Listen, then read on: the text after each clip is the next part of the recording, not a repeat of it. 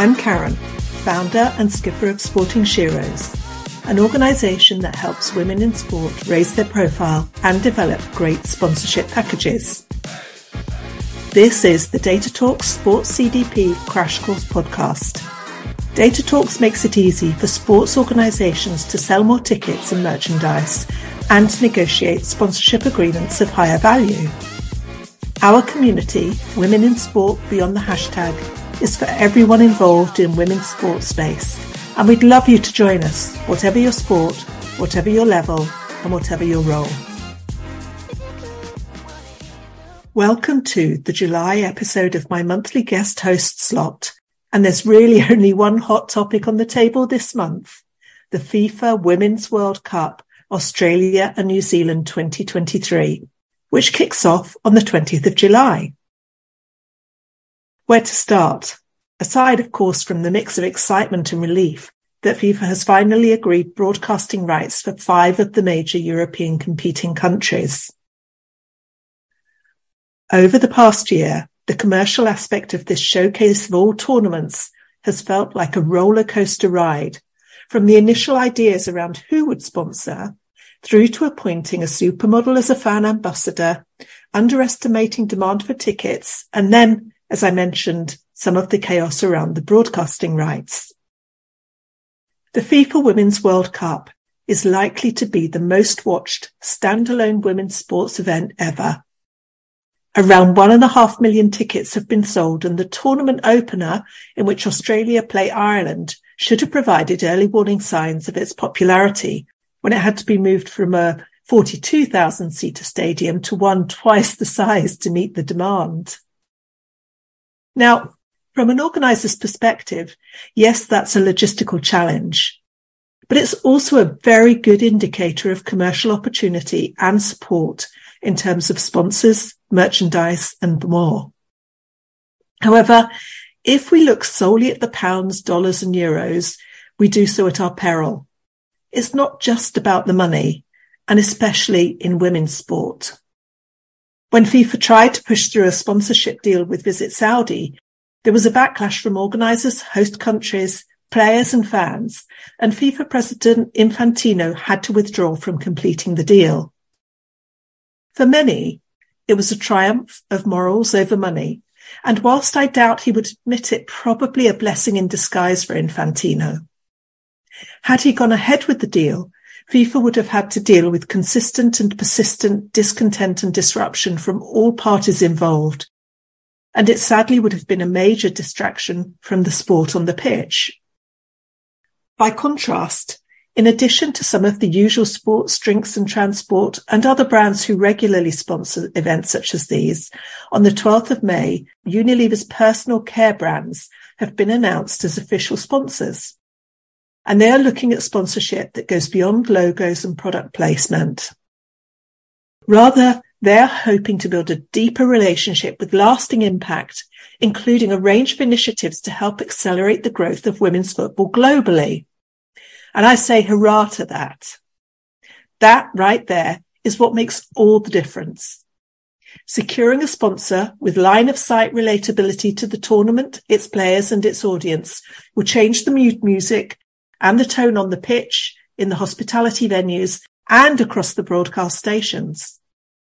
It's really commendable that Unilever took this leap of faith, as the broadcasting agreement itself was only announced on the 14th of June, after chaotic negotiations that, for some time, even threatened blackouts to 5 of the biggest competing nations in the tournament.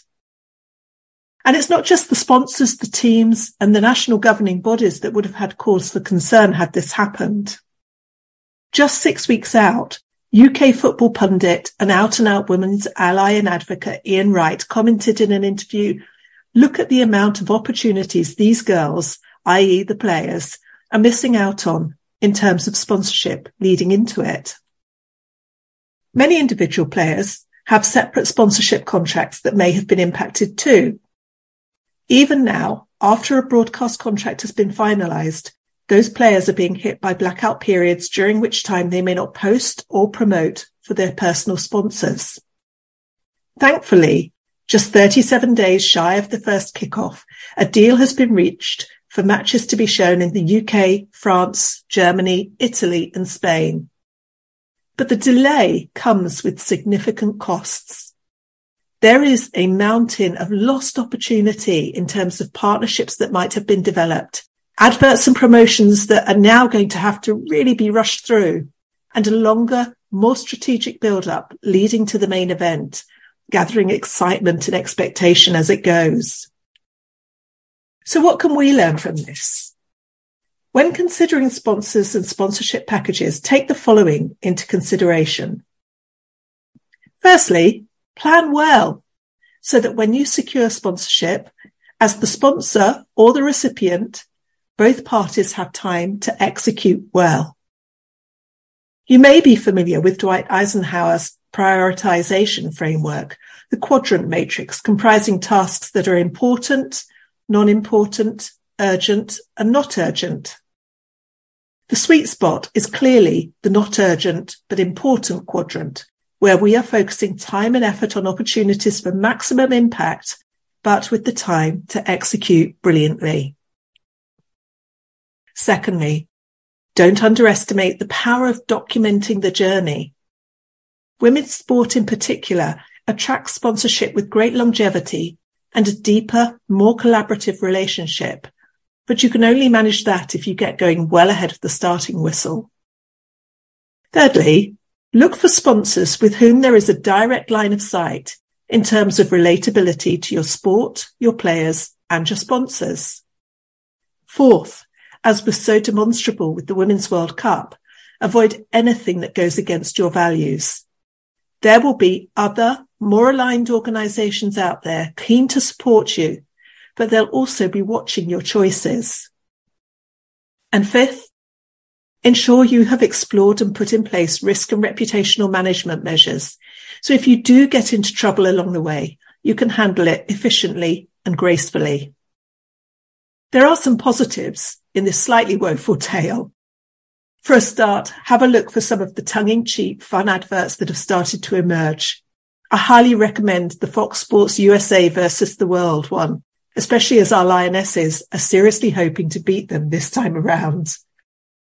Also, while FIFA comes in for some serious criticism on occasions, it has announced that players will each be paid at least $30,000, with significantly more for the winning team. The stage is set. The coaches are starting to announce their squads. And as a Brit, I will of course be cheering on the Lionesses. But more than anything, I want to watch great football by a bunch of seriously class female athletes. Yes, women's sport has a way to go, and there will be challenges along the way. But for now, let's cheer loudly, support our national teams, and celebrate one of the greatest spectacles in women's sport.